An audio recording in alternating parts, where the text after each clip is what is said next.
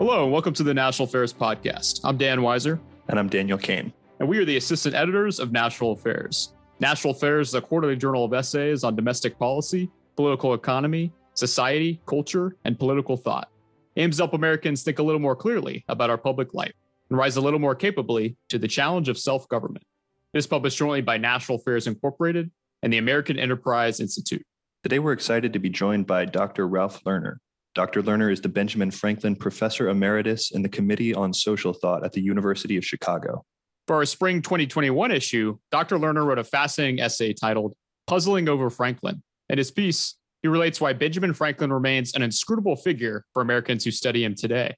Throughout nearly 7 decades of writing, Franklin often hid himself behind masks, using pseudonyms and comic characters to keep a low profile and voice heterodox opinions. But while pinning Franklin down is no easy task, some stances do emerge from a survey of his writings and career, including the importance of working behind the scenes and through others, and the value of self-education for forming a self-governing people. Dr. Lerner, welcome to the podcast. Thanks for joining us. Thank you. I'm happy to be here. Okay, so Dr. Lerner, I want to start with a quote that is at the very beginning of your piece. You write that the Ben Franklin we know today is, quote, a man with a studied familiarity, albeit with an aura suggesting that he observes more than he reports. Someone who seems like one of us, but also stands apart, a keen spectator taking in the human comedy, which is just a kind of a great quote and summation of how we think about Franklin. And then you also add that he wrapped himself in mystery. So just to start off with, I wanted to ask you, why does Franklin still confound us today? And would you say, is he the most mysterious and penetrable founding father? Is that fair to say? Yes, I think that those are defensible propositions. The present day understanding of Franklin is very often shaped by the thinking of people who really didn't like him or that didn't like his message. Mark Twain, for example, thought that Franklin's presentation of his life in the so-called autobiography was actually a plot by fathers to berate their sons and show them how inadequate they were. And look at what Franklin was able to do. Yeah, that would be comparable to a mother telling her daughter who was practicing rather lamely on the piano, "You oaf, look what Mozart did at your age." So that's one sense of the modern understanding, the current understanding of Franklin, that it's just sort of unreal, and we don't have to believe that. Another source of misunderstanding comes from people like Max Weber and D.H. Lawrence, who really didn't like him. They thought he was an old prude, or that he was merely a money grubber, and there was no depth behind it. It was just self-advancement. So that's another thing that works against understanding Franklin or trying to puzzle him out. Franklin was very careful in how he presented himself to the public, and even from youth. So it presents a really considerable challenge to try to figure out what he wants of us. Is he presenting himself as a model, as an example to follow? Well, that would be a very hard thing for people to accept today.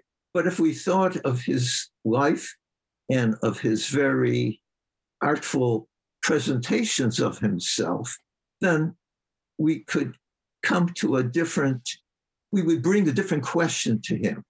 How do we proceed from the innocent, naive, self-centered child that we all were when we were children to someone who follows an intelligible, rational, and useful life? So it's not a question of walking in Franklin's steps, but rather more a notion of what can we observe about how you move from thoughtless, self-centered behavior to being a useful member of the public, and especially a thoughtful one. So something like that, I think, can be extracted from this amazing fellow's life. So the piece in a certain light, I like how we sort of started, because I think the piece is kind of an attempt to draw out those lessons by examining Franklin's life. And you sort of start at the beginning, and one of the first periods of Franklin's life that you draw our attention to is the Silence Dogood letters that Benjamin Franklin wrote at the age of 16 for the New England Current, so about 1722. And this was a series of letters that he wrote as the character Silence Dogood. So I was wondering if you could tell us a little bit about that character that Franklin created, why he created that character, and how much of himself he put into it. Yes, those are good questions. And it's not simple to answer. Not easy to even approach an answer to your why question. He's 16 years old, and he's trying to get, so to speak, an op-ed piece into his brother's newspaper. And at this time, he's an apprentice to his brother. So he has to present this text anonymously. He dropped it through the mail slot at night. Nobody knows who wrote it. If his brother knew that, his brother's the publisher. If his brother knew it was from young Ben, he'd toss it. Okay. But more generally, he adopts this mask and presents a woman of fierce independence. And she doesn't tolerate nonsense. She's very good at chastising people for their failings and brags about it. And she clearly, I don't know if you would say resentful, but at any rate, really critical of the powers that be in 1720s Boston. Okay. Right. The establishment, so to speak. So using her, he gets at all these people, beginning, of course, with our college, Harvard. You have to remember Franklin had all of 1 year of schooling. And by the by, with the whole clerical establishment in Boston. So you might say it's like a 3-cushion shot. He doesn't go out there and expose himself to criticism. He has her do it. And she can take care of herself. Ask her, she'll tell you. She is not silent. You understand, this is a comic character with a serious intent. Something so wonderful in terms of the comedy about this, especially the no-nonsense dimension of the character, given that it's a teenage boy pulling us off as a prank in the voice of a no-nonsense woman. Yeah. That's beautiful. So this is becoming less a 3-cushion shot and more like 3-dimensional desk. You mentioned the idea that she's critical of the Boston establishment. She talks about Harvard College and that there's students of wealthy parents there who, when they emerge from the college, are, quote, as great blockheads as ever, only more proud and self-conceited. So not exactly a rousing endorsement of Harvard's education. But she's also, toward some of the later letters, forgiving of some of the vices of people in Boston, what she calls the night walkers. And that they also, she says, quote, contribute very much to the health and satisfaction of those who have been fatigued with business or study. So kind of, you mentioned earlier, Franklin being portrayed as prudish. That not exactly the take you would expect from a character, writing through Franklin's voice. But you also mentioned, too, that Silence Dogood is quite progressive. She talks about the miseducation of women and how to correct that, wants more support for poor widows, defends freedom of thought and speech, criticizes religious leaders for being hypocritical, and really is just against any kind of zealotry or extremism. So, yeah, could you kind of elaborate for us a bit on some of these themes in the Silence Dogood letters, and how much do they reveal exactly about Franklin, or is it hard to say? Well, I mean, you've got several questions piled in there. The character does develop in the course of these 14 or so letters. From early on, she's no nonsense and she knows her mind, and she even delights in telling people off. But by the end of the letters, and there's about a 5-month spread there from the first letter to the last one, she's become more mellow. She's been studying, she says. Remember, this is a country girl, and she, at a certain point in the course of these letters, she decides she's going to go to the city and see what kinds of vices are prevailing there. Well, guess what? She finds streetwalkers and sailors with their girlfriends behaving the way sailors with their girlfriends behave on shore leave and stuff like this. And she becomes a cooler observer of human frailty and in a way more forgiving. Maybe she studied something. Maybe she learned something in the course of it. And you might say, that's, in that respect, That's true of Franklin, too. He's a very saucy fellow. You can see how his elder brother would have trouble keeping him on good behavior. That kind of rivalry is not all that uncommon in families. But he lives a very long life, Franklin. And from the beginning, he's a very careful observer of human behavior. He looks, and it's more than looking. He observes, and he thinks about what he sees: frailty, vanity, ignorance, obstreperousness, all sorts of things. He sees these qualities in human beings, and he thinks about how out of these materials can we make a more decent society, a more thoughtful one that doesn't just go off half-cocked. So I'm curious if we could narrow in on his evolving views on American independence. And so there's something that I like about the piece that I'm not sure is ever made explicit, though. There's something in the rebelliousness of the youngest son of 12 children or 17 children, something crazy like that, who's speaking in the voice of a young, fierce, independent woman criticizing all of these institutions, that I think sort of beautifully prefigures the kind of revolutionary way that we think about the later Franklin. And I'm wondering if you see parallels there, that there was a kind of spirit of rebelliousness that sort of informed his contributions to the American founding. Well, there is a spirit of critical independence, but Franklin was not a revolutionary in the sense that he couldn't wait to get out of the British Empire. He couldn't wait to get out of Cotton Mather's Boston, that's for sure. He's a fugitive. He doesn't even tell his family, let alone his brother employer, that he's leaving. He sneaks out and goes far away, many days away, to a distant city, Philadelphia. Okay. But in terms of the larger political context, he was not eager for America to leave the British Empire. He admired the British Empire. He thought that the people who were in charge of their colonial policy were ignorant, opinionated, vengeful, self-destructive. But they were so proud of themselves, they couldn't listen to anything. So if he had had his druthers, Britain wouldn't do stupid things like try to impose the Stamp Act and so on. They would accept that these people out on the North Atlantic coast, on the other side of the Atlantic, weren't barbarians, just sort of white versions of American Indians, savages in their understanding. No, they would understand that we're Britons too. Yeah, but they couldn't get that through their heads.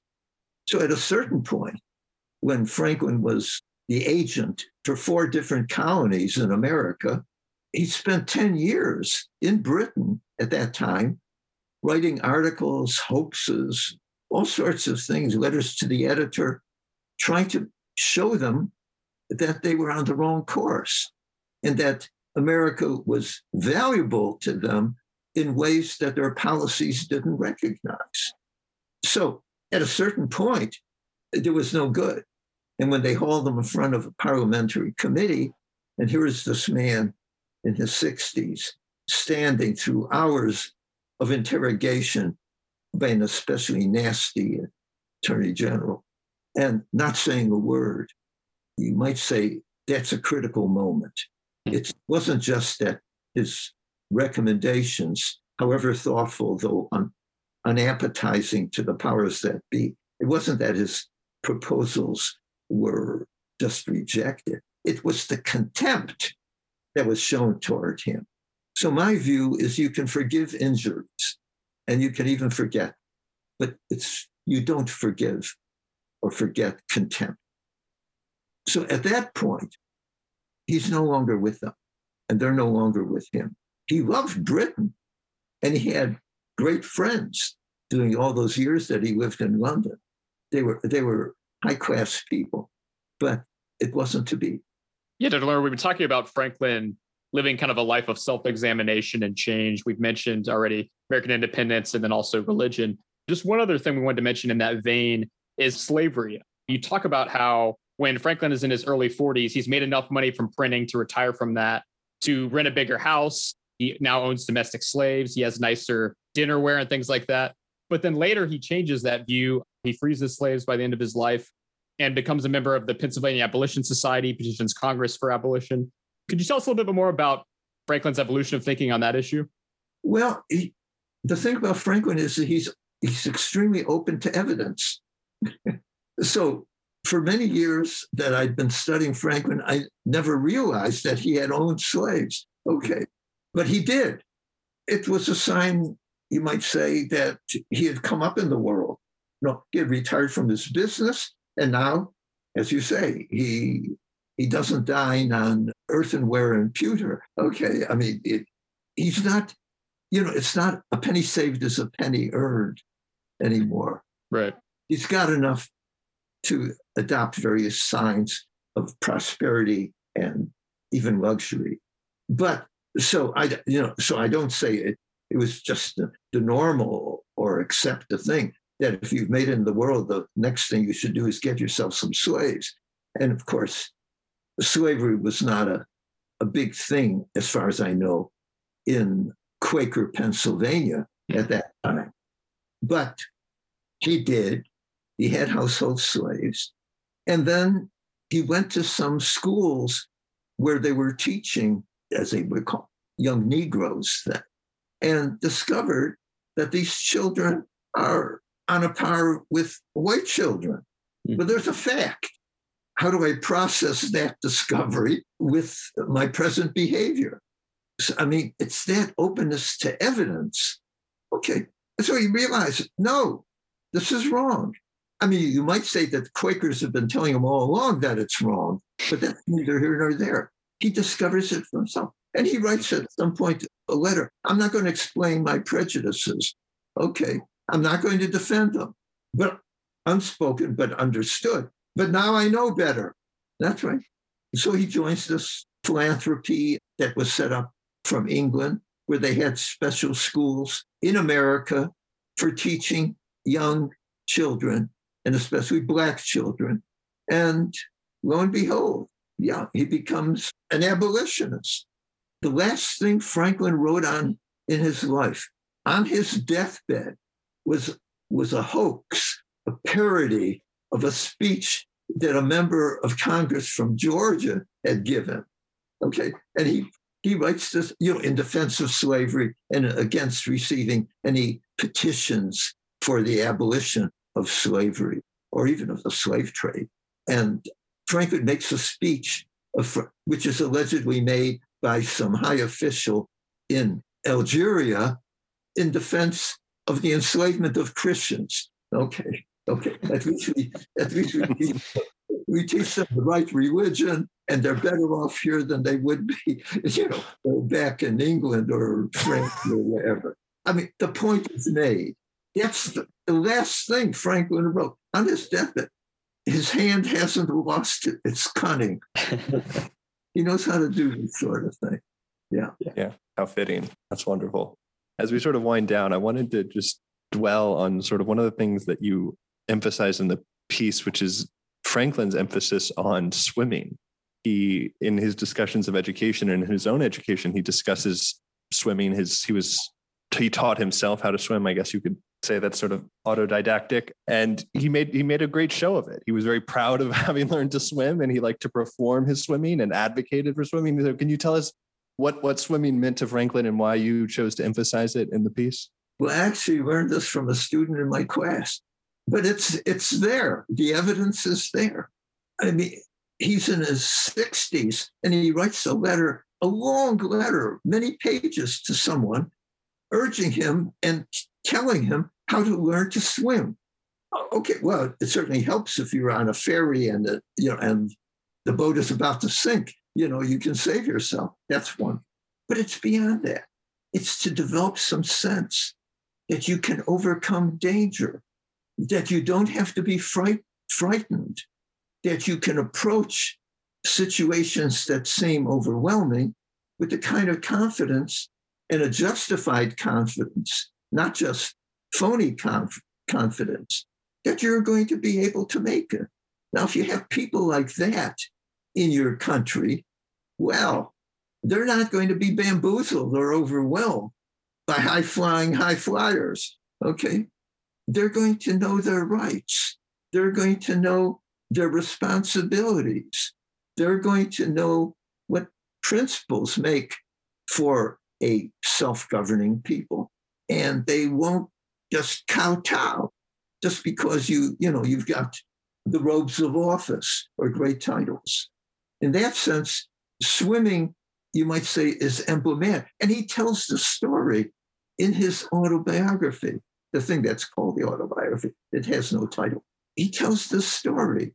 So when he tells a story, there's a point. It's not just to amuse you. That, you might say, is one of the lessons he wanted to bring out. And he doesn't have to dot the I's and cross the T's. Just notice it. If you observe what I'm telling you, I'm speaking as though Franklin, if you observe what I'm telling you and how I tell you, you'll get it. But you can be a very famous novelist or a very learned professor and miss it because you're serious. You're seriously into yourself. And Franklin, he's ready. You might say he's even eager to pull our leg. Okay, let me tell you a story. You might believe it. Okay. But then maybe you'll do a double take and go back to it and look at it and say, oh, there's something here. Makes me think of, for many years I've heard, I don't know if Chicago still does this, but in some liberal arts programs, there's a swimming requirement. And I've always wondered why. And then I was in reading your piece. So there's that line, Franklin's line, "'Tis some great advantage to be free from the slavish terrors many of those who cannot swim are obliged to feel when they're upon the water." It just struck me as a very I get it now. Yeah, but it's also slavish terror. Exactly. And so you need to be free of that. That's befitting a free man to be free of that terror. Yeah. So, against these establishment figures they are rich, and, take off your hat and make humble pie before them. No. I know who I am and what my worth is. And I expect to be treated accordingly, not dismissed with the back of your gloved hand. All right, so Dr. Lerner, final question for you. So maybe you've already answered this, but if we're thinking about Americans today and society today, a critique of it might be that we're too individualistic, that we focus too much on ourselves, we're distrustful of authority. We're also a very kind of fearful, lonely, alienated people. What does Franklin have to say to us today about those qualities? How can we be better citizens, better self-governing people? Yeah, well, if you have a large part of a population or a significant part of a population that behaves like Miss Piggy, it's all about moi, then, you've got a hard row to hoe. But, Franklin, who knows the value of money for sure, he's not against taxation. In effect, he's saying, if you're a member of a club, you have to pay the dues. That's part of it. And it's not a question of whether you're paying out more than you're getting back. There's a collective life that's got special value. We're not living in the Hobbes' state of nature. It's a society that tries to accomplish things for the benefit of all, not just of a few. In the last analysis, or maybe this is just the prejudice of someone in my profession. In the last analysis, it's education. How do you teach this? And how you teach it, the value of our collective life and what's most worth preserving in our collective life, that's a long thing. You don't inoculate that like a vaccine. You have to grow into it. And that requires different modes of communication and dedication. So to the extent that each of us is in a position to do something, a small thing toward the common good, we should cherish that and keep up, not just roll over and let whoever it is walk over us. And I think that's an excellent place to end it. Well, Dr. Lerner, thanks so much. We really enjoyed talking with you about Ben Franklin. It was a lot of fun. Thanks for joining us. My pleasure. Thank you.